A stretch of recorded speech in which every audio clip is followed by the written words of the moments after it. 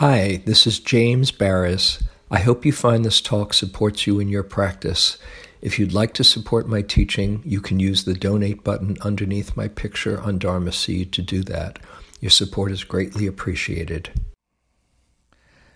So I mentioned a couple of weeks ago that I wasn't going to be here last week because I was going to Hawaii, mainly to visit with Ram Dass, and also to, as it turns out, to finish up what I thought was finished with this book project, but was not finished, and so I was working a lot. On the week that I was there, I went with Jane and Adam, my son, 22-year-old son, who's been on Kauai for the last since January, doing this intensive course, which he just graduated from yesterday. He was so happy. Came over and joined us for the last few days.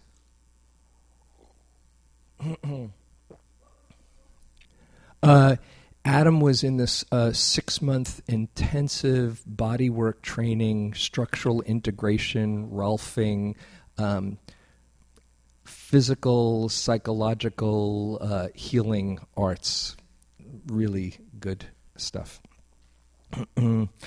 So it was, I was looking forward to a week in Maui. When I first made the plans, I thought, I'm going to be finished with the book and I'm just going to really relax and have a great time and visit my beloved teacher, mentor, inspiration, Ram Dass. But it didn't work out that way. And I came in, I've been having this rash that just fully bloomed on my way over, and I stopped. As soon as we got off the plane, I stopped at Kaiser, which was right near the airport, fortunately, and saw this doctor, and he said, you could use a little bit of medicine, okay? And so the first few days, was this intense itching and doing and working really hard. It's not easy to be creative while you're itching a lot. But that was the way it was. And then I would go snorkeling every morning. That was the thing that I gave myself. The doctor said it was okay. He said, as I got off the plane, he said, "Well, I don't know if you'll be able to handle the treatment." I said, "Why?" He said, "Well, with this medication, you can't drink alcohol." And he'd never heard of somebody coming to Hawaii for a week and not drinking. And, I thought, well, maybe I'd have a Mai Tai once or so. But, I said, that's okay. He said, really? You can do that? Okay, well, here's the medicine. It'll probably do it. But I did go snorkeling. This is leading up to a point. There is a point to all this. I just want you to know I'm not just talking about my holiday in Maui for no reason. There is a reason to this. So I went snorkeling, and just as the rash started to subside a bit on like the third or fourth day, I went in and I got this water in my ear that wouldn't go out. Right? And the last 3 days, as it turns out, I went to the doctor when I came back, and I said, it's still in there. Like 4 or 5 days later, you ever kind of do this like for 10 hours a day, And the doctor, actually the doctor here, and the nurse practitioner was fantastic at Kaiser. She was the expert, and she sucked out this huge piece of wax that had gotten impacted in there. Sometimes happens, and so the water was underneath the wax, right? And then she pulls that out, and she said, "Wow, you had a fair amount in there." And I said, the doctor had put drops in one ear, and I said, "I wish he would have done it. I wonder if there was anything in the other ear." She said, "I'll take a look." And sure enough, there was this. It hadn't closed off, but there was a huge gob of wax. So I've been hearing a whole lot better, since then. But the thing that I'm leading up to, oh my God, I've been talking already. I've got like 3 pages of notes here. Was when I was doing okay, but kind of like, oh, here's my Maui vacation. I've got an intense itching, and I'm working all day, and now I can't hear, and we went to see Ram Dass. We went twice, and it was great. If you don't know Ram Dass, he wrote this book, Be Here Now, that changed my life and a whole lot of people's lives, and he's just in such a great space. And we had 2 really fantastic visits. And I said, well, what's going on with you lately? And he said, I'm writing about contentment.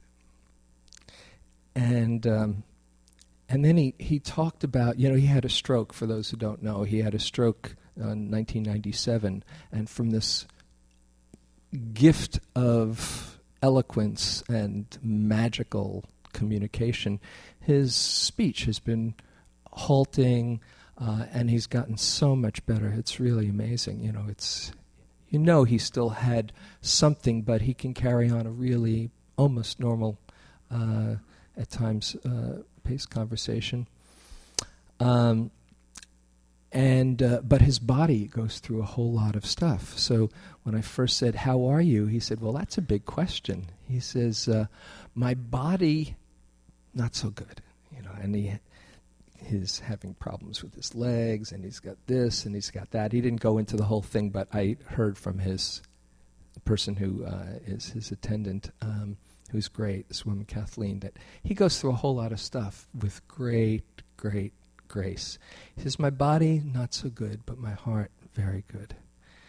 And then he talked about the fact that he was writing this book about contentment. And the more I thought about it, there I was with my little itch and, I have to write here on Maui, and I only get to snorkel once a day, and in this paradise. And here he is, just so gracefully, so beautifully dealing with what he goes through. And it was very moving.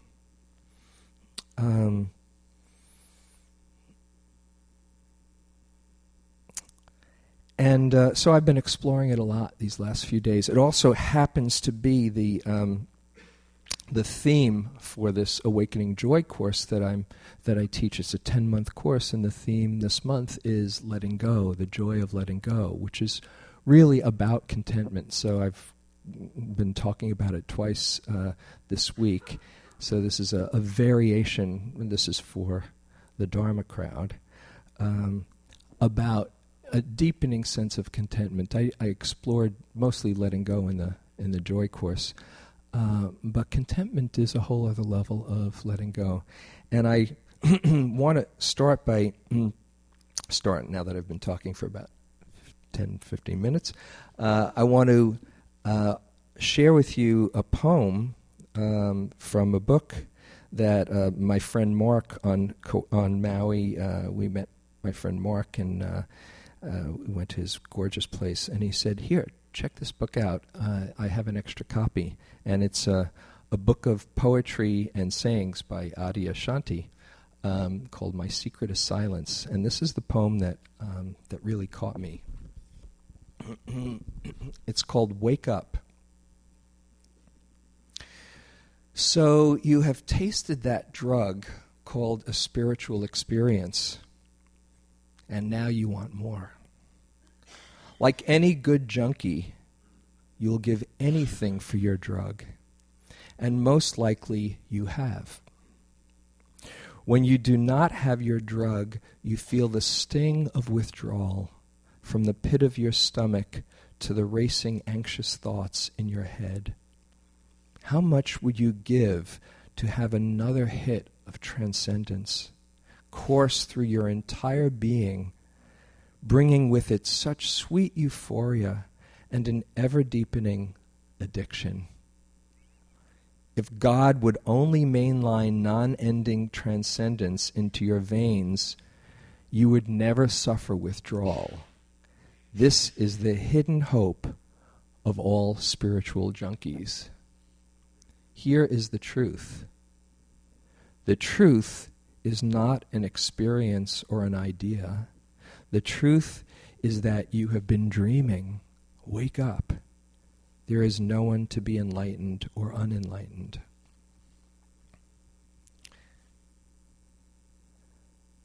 How many have tasted that drug called a spiritual experience? I'm just wondering.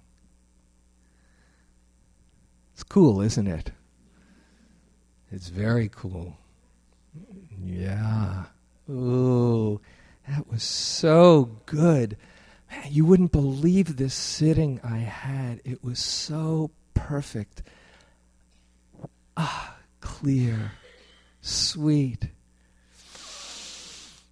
loving. My heart was so loving. Oh, God. I couldn't believe I could love that much. God, I wish I could love like that again. And there we are, addicted to something so seemingly profound and noble, and still addicted anyway. Still another level of attachment. I had this experience on my first retreat in 1974. It's the fall of 74, right after I had my mind blown that summer at Naropa.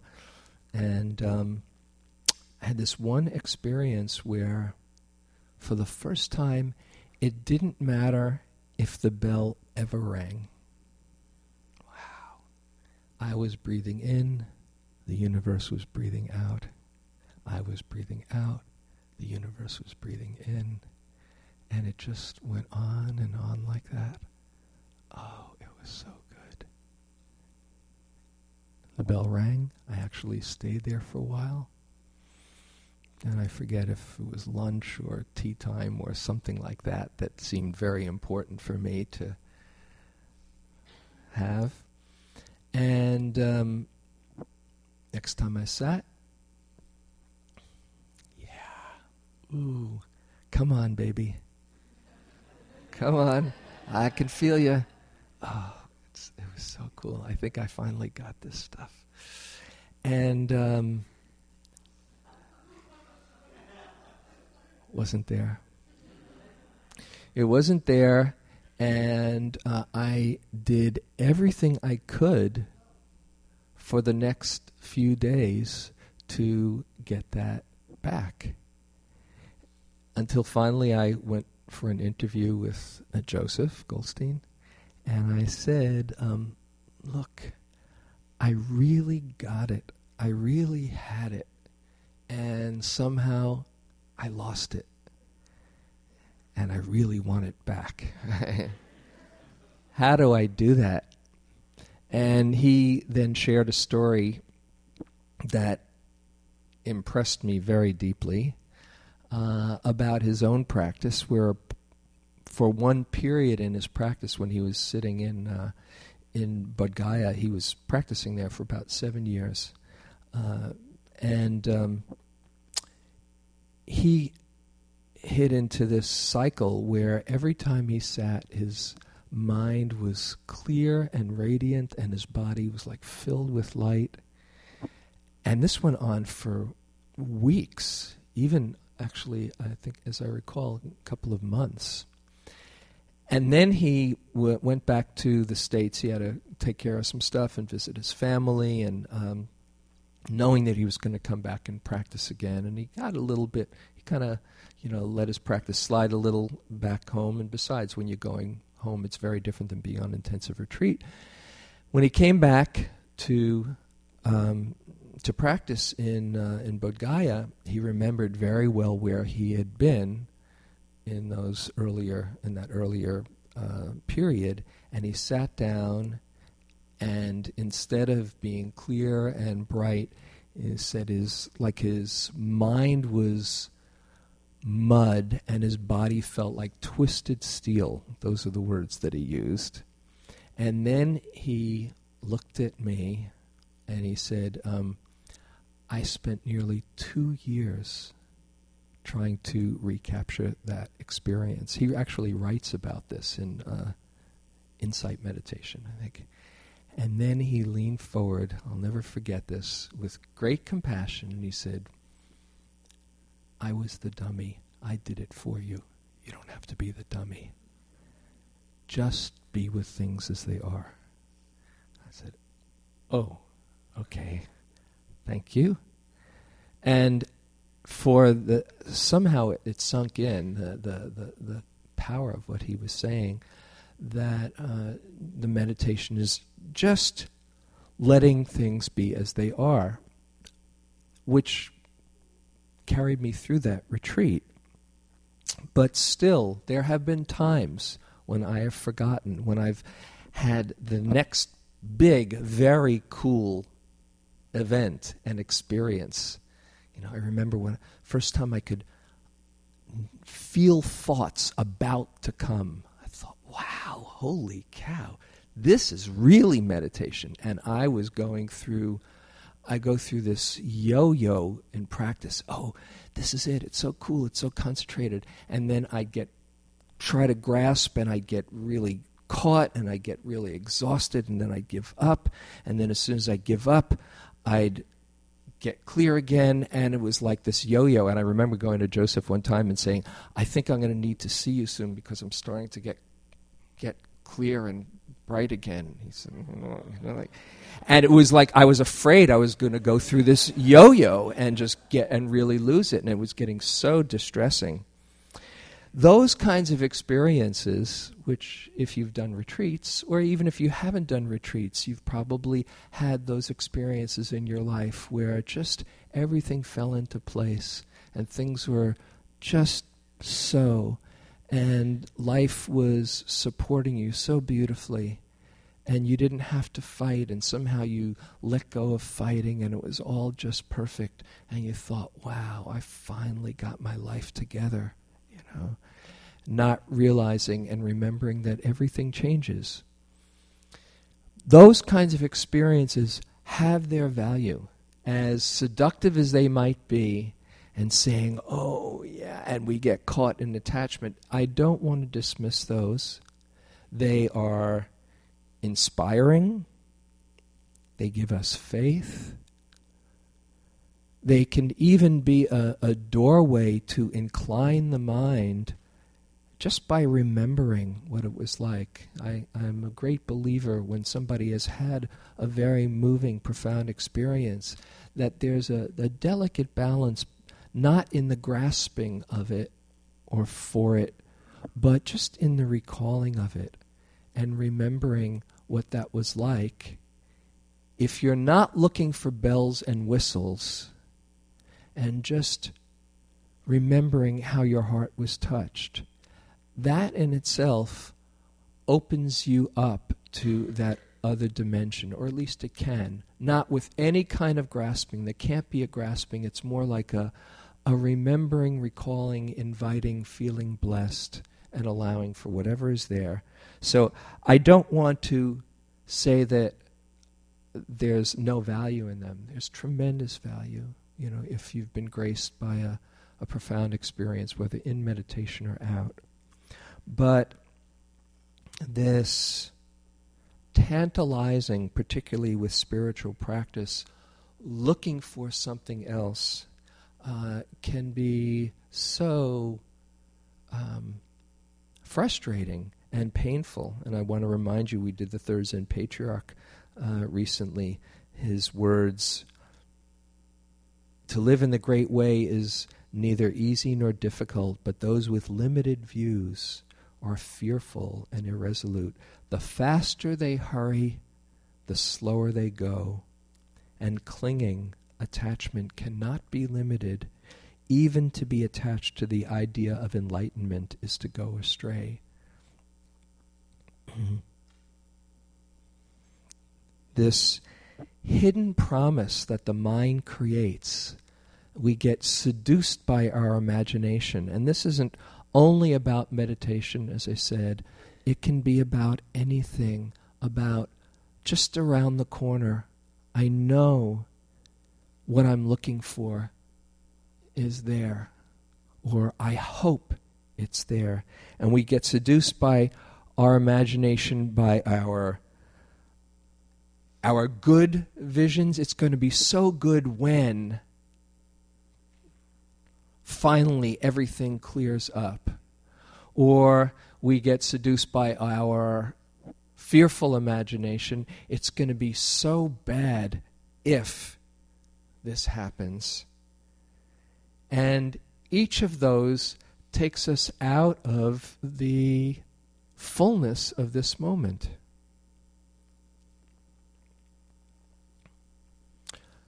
Particularly if you are relatively new to practice, there is what's called the honeymoon period, where you just get turned on to consciousness and seeing things in a new way. And it's so inspiring. I remember that first year or two when I found what I was looking for, and it was just really, oh man, the Dharma. I just want to bathe in the Dharma. I just want to swim in the Dharma. I never want to leave this grace of having found something so inspiring that I really believe in. And that honeymoon period is extraordinarily delicious, because you have this faith that's not just about something possibly happening, but about that you can possibly do this, that there's something here for you. And then almost everybody, after a while, goes through a plateau where that curve has stopped going this way and is more this way. And you see the difference, or you feel the difference, and then the more frustrated you get, it seems to go this way, go down, and you're wondering where you went wrong. This spiritual journey is an ongoing experience of being humbled again and again and again. And being humbled is a good thing. It's okay if you don't feel that you're doing something wrong. It's just realizing you are not in control of this trip. It's not your job to make it the perfect trip. It's your job to be here for the ride and to just keep on showing up. Somebody asked Mother Teresa, they said they were talking about how difficult relationships were for them, and they said, well, you don't have to go through this because you're not in a relationship. And she said, oh yes, I am, and she held up the ring of being married to Christ. She said, I'm married, and he can be a very, very difficult partner, because she'd be humbled again and again. Actually, in recent times, there's this book about the dark night that she had, all kinds of doubts over the years. That's just come out in the last few years. When the honeymoon is over, and it's not so different when the honeymoon is over in a relationship. You ever meet the perfect partner? Oh, I know, my goodness, I finally found the person I was looking for. I do a lot of weddings. I love doing weddings, performing weddings, And and I've mentioned this before, Sylvia Borstein gave me very good advice when I got married that I always pass on. And that's when she said to me, don't worry, dear, it's the first 15 years that are the hardest, Because when the dopamine is going and everything is cooking and you just, know you have found the love of your life, everything is beautiful. But then when you stop being dazzled by the love that you have for someone, and you come back to earth, and you see that this person is just another human being with their own quirks and idiosyncrasies, and you start noticing them a bit more and more. Oh yeah, gosh, I didn't see that. Oh, yeah. And at times that's all you see, and you forgot what the big deal was when you first met them. It's a very important part of the process when that honeymoon is over, because you're grieving the idealization that you had of this perfect person. And if you keep on seeing that that's part of the relationship, and you let go of that person meeting all your imagined ideals, and just learn to love them for who they are, and that's really what the dopamine gets you to that point where you're willing to do that, and then the idea is to get to love them for who they are, not who your imagined perfection is. Then that's when you really ripen into maturity of a deeper kind of love. And you do it just because it feels good to love, not because you're going to get your needs met, because that person has somehow been able to open that love in your heart. So it's the same way with the Dharma. Giving up our idealized notions of what it could be like. Letting go of how good it is, how good I'm going to feel when. When I asked Ram Dass about contentment, I said, well, what have you found? Because here I am. Actually, I was looking for some, he's been writing this book. Maybe I could get the pith teachings. What have you found? And he said, I can tell you in one sentence. Got your attention? Mm-hmm. Then he said, plumb the depths of this moment. Plumb the depths of this moment. And as I've played around with those words this last week, it just keeps on taking me to a deeper and deeper place of all rightness, of completion. I actually heard another perfect teaching around this from my son, Adam, who he came over and, like I said, he met Ram Dass because he had a very profound experience. I think maybe I mentioned this a few weeks ago, with Neem Karoli Baba, this Ram Dass's guru and person who's inspired me. And he was walking this labyrinth. He was out doing a vision quest, and there was a labyrinth out in nature. And he walked the labyrinth slowly, and he stopped. And when he got to the center, and he meditated, and he had this very profound experience of Neem Karoli Baba, Maharaji, as he's sometimes called, in his heart, and going through this. He said it was like Maharaji installed himself in his heart, and as a hardware. And the experience that it came out with, he summed up in 2 words: abundant enoughness. I've been playing around with those 2 teachings, and when he shared it, I said, Adam, tell Ram Dass about your experience with Maharaji.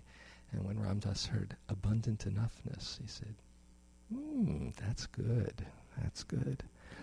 They're both pointing to the same thing, that this moment is full and complete if we can really sink our hearts into it, fully take it in, see that whatever is here for us, whether it's beautiful or scary or confusing or delightful, it's a moment of life that is a gift to us.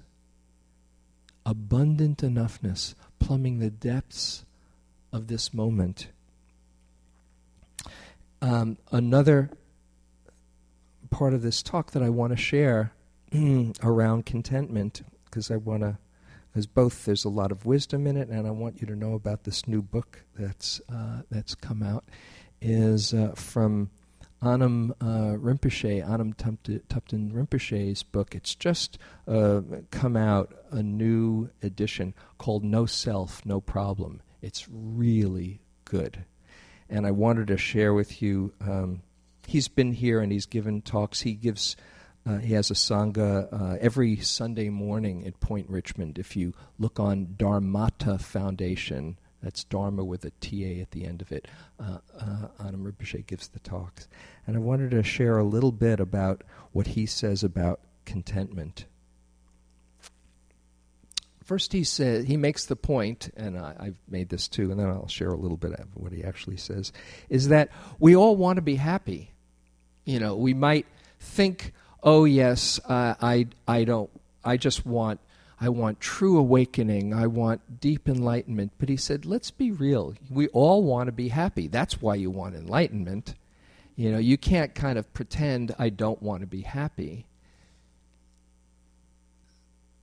Whatever it is that's moving you, it's this movement towards more well-being and wholeness. There's something in us, I say this in the Joy Course a lot, there's something in us that is rooting for our happiness.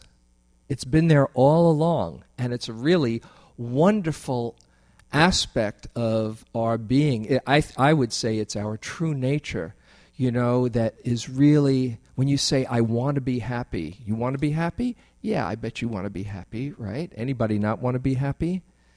If you don't, that's your way of not being, of being happy. Yeah. No, I don't want to be happy. I'm somebody who doesn't want to be happy. Yeah. Okay, whatever turns you on, right? But basically, we all do really want to be happy, right? And that's a very beautiful thing. It's a movement of the heart that's saying, yes, I want inner peace. I want well-being. And he says to really honor that, don't pretend it's not there, but see where true happiness lies. And he says that it lies in contentment. The inner state where attachment and fear are both absent. It's not acquiring anything, but really letting go of needing anything. And I want to share with you a beautiful analogy he has. He says, if we want to create space in a room, we begin by bringing in a lot of things from outside the room. If we want to create space in a room and we begin by bringing in a lot of things from outside the room, it will not work out. The room will become stuffed with junk. So how are we going to create space? We should begin by just getting rid of things. We simply get rid of all the junk. Get rid of all the things that are not necessary. In the same way, to bring about contentment, we need a consciousness that is like creating space. That's what we really crave. We want space in our minds, right? It's not about having more, accumulating more. Rather, it's about letting go of this and that. When we let go of everything, we see that the space we wanted to create is already there. In the same way, inner contentment is already there, and that is true happiness. There is no enlightenment other than that. Isn't that interesting? We want all this space, and the space has been there all the time if we can just get rid of the things that are cluttering up the mind. Or you can't try too hard to get rid of them, but to allow them to just be as they are without creating some problems. And That means not to give up everything, but give up our attachment to everything. That's what the game is about. We can do without a lot more than we realize. We did last year, or maybe a year and a half ago, we did the 5 reflections, that the Buddha said every day to reflect on. This body will become old, it will age, it will die. Everything near and dear to me will be separated from me. And you are the heir, I am the heir to my karma.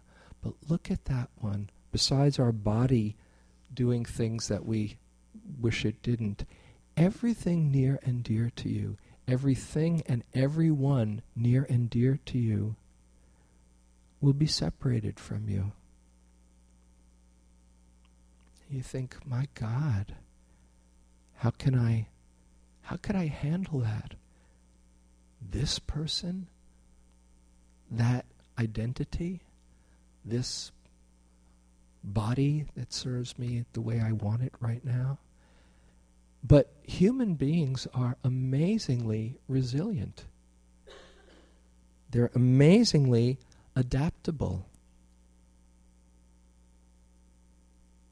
Just imagine the people closest to you, the people that you care about the most.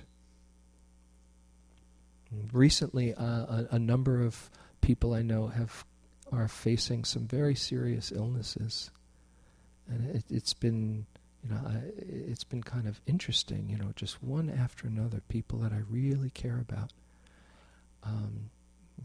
Maybe it happens all the time, but sometimes it comes, in waves, and each one is like, oh my goodness, they've had to look at their own possibilities. And the people around them looking at their being separated from them. Imagine the people closest to us. And if we lose them, or if we lose our own body, if you believe in things happening, continuing after that, life or consciousness or the mystery will still carry on. And you will survive on one level or another. I often think about it when I was a little kid.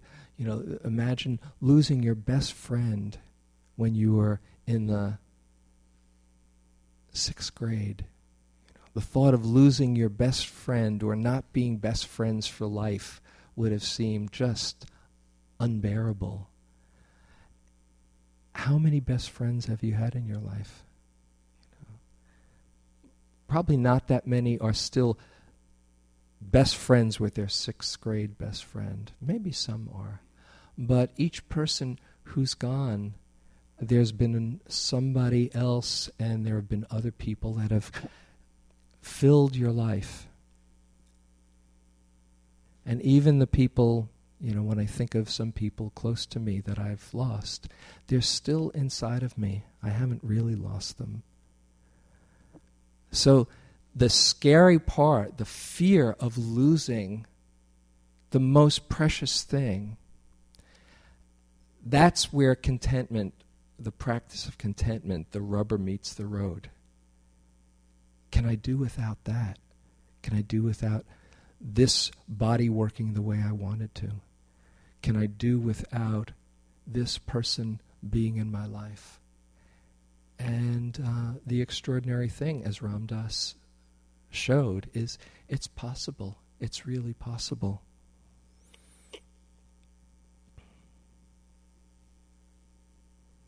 What we're really doing is really a practice in contentment. It's a practice not only for awakening, it's a practice for dying as well. Because in the end, you are going to need to let it all go, aren't you? Every one of us. All those things. I love the Tibetan Book of the Dead, the reading that I sometimes share with people who are close to death. Let go.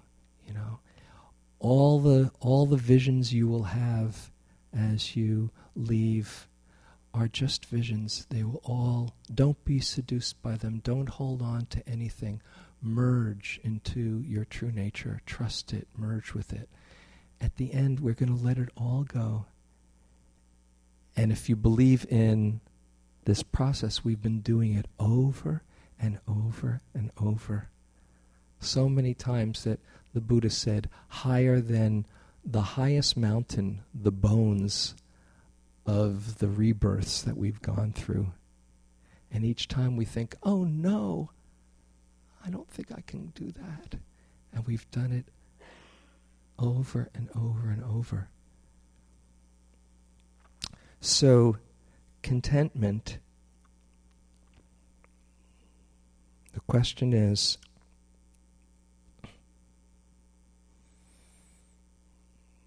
what's more important when you get down to it? Is it the things or the things that are dear to us, or liberation?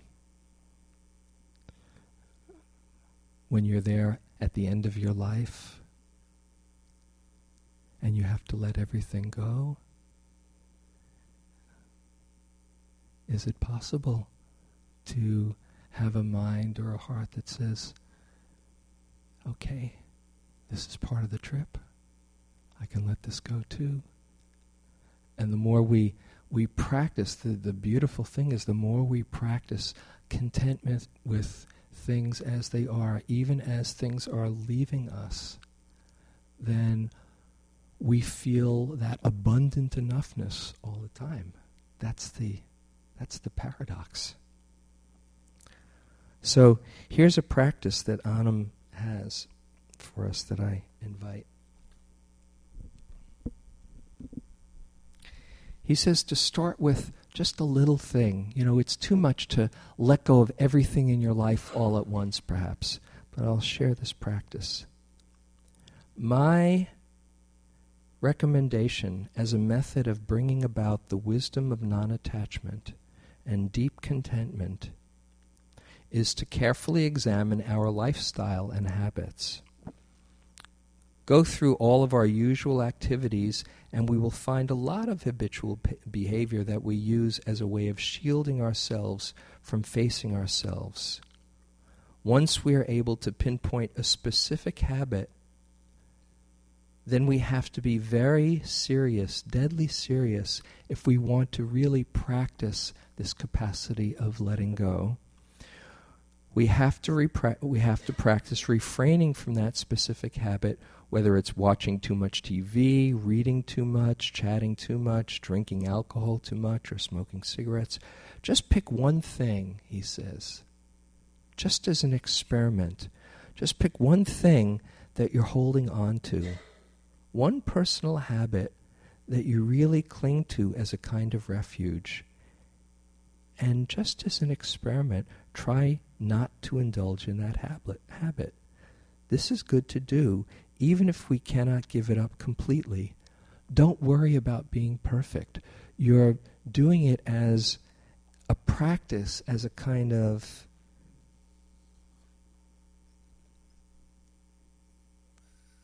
exploration of the capacity to do without. Because the more that you can do that little by little, it's like seeing you have that capacity. Oh yeah, I survived that. And you see that the real contentment is not about things or conditions.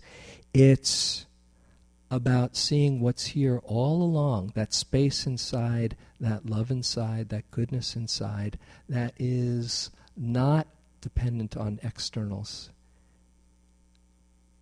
That's why the Buddha said to keep on letting go and letting go and letting go. And what you'll see is something much vaster than all the things out there that you thought would bring you happiness. It's right here inside. Plumbing the depths of this moment and seeing that we can wake up to it just as it is. That is the prescription that the Buddha gave. Abundant enoughness. So we have some time. We can just maybe hear any comments, any questions, any exploration with this topic.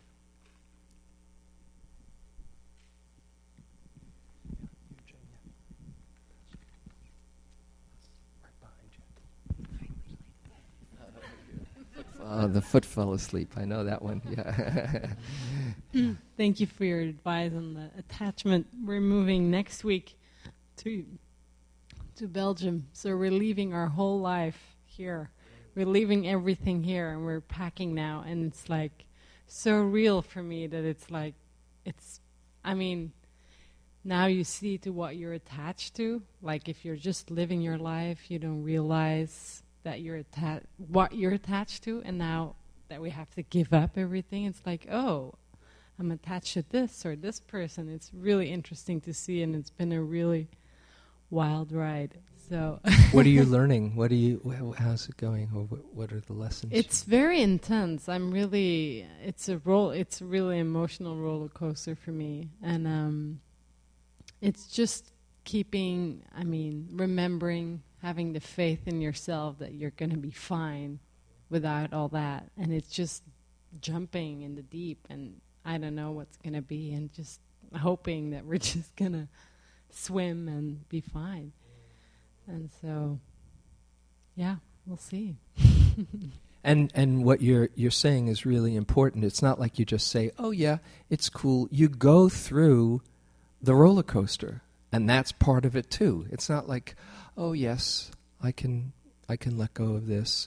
That's part of the process of letting go, to just honor the ups and downs and the thoughts that come and the confusion, and just know somewhere deep down that you'll be okay.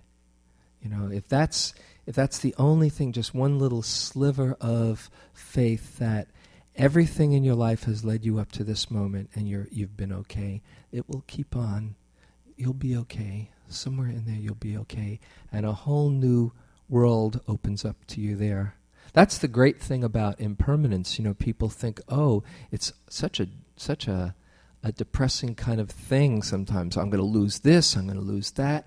But the other side of impermanence is infinite creativity. There's always something new. Life doesn't just stop and say, okay, that's it. It's just keeping on unfolding for you. So, good luck with your move. Tell me your name again. Is Sarah. It? Sarah. Hope it's a really good move, and when you come back, let's hear how it goes. Okay.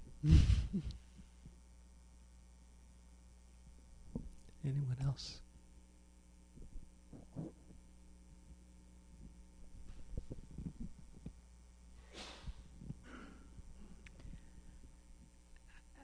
Real close to you. What came to mind so strongly was that I was divorced in 1977, and my youngest son was 13.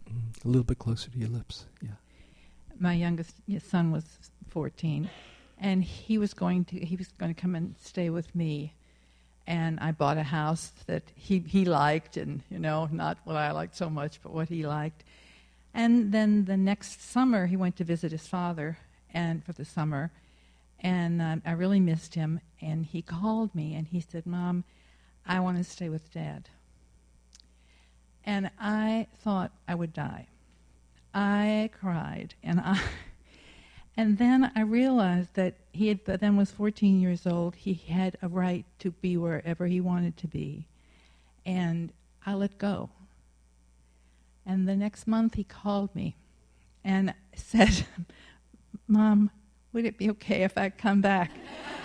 And it was so that's the kind of letting go I like. That's the secret. You let go, and often you get it all. Although you can't let go in order to get it all. It knows if you're doing that. Yeah. You can't trick it. There's something about it's the freedom of the willingness to release that lightens the burden of that grasping, and that just seems to create space for either people to move into that or for life to fill it up just by your willingness to create all that space. That's great. And the fact that I loved him so much that I had to willingly let him do what he needed to do. We're very, very bonded because he came back. He was the only child I had that I was we were the only people in the house. So we're very, very close, and he is such a support to me now. And whenever you talk about, think of somebody who loves you and who you love, it's always his face. I've sort of jokingly said that he is the face of God to me. Yeah. That's beautiful, to love somebody so much that you're more, their happiness is more important than what you can get from them. That's real love. It's another kind of sympathetic joy. Sympathetic joy where you're just, but the sympathetic joy is usually a joyful experience where you're just cheering somebody on. But what Carol is saying is that she loved him so much that her happiness even was painful for her for a while, but it went deeper than the suffering or the pain because of her caring. Okay, well, it's time to close, so let's just do a short loving kindness. And just as you sit here, one more time, try on that feeling of abundant enoughness, that this moment is complete.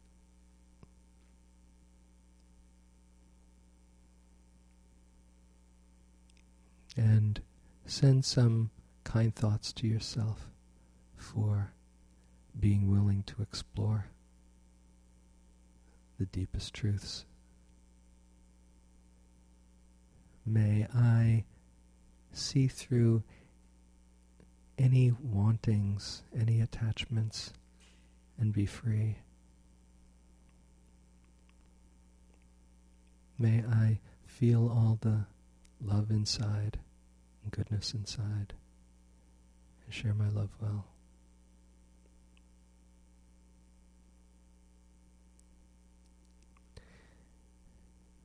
May I wake up to my true nature. And may all beings see through their wantings, confusions, and know real contentment. May all feel their goodness and share their love. And may all wake up to their true nature. And may our coming here together be of benefit to all beings everywhere. May all beings be happy.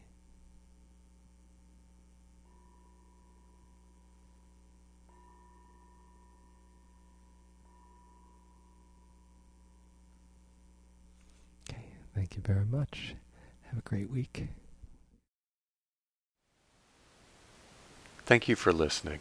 To learn how you can support the teachers and Dharma Seed, please visit dharmaseed.org/donate.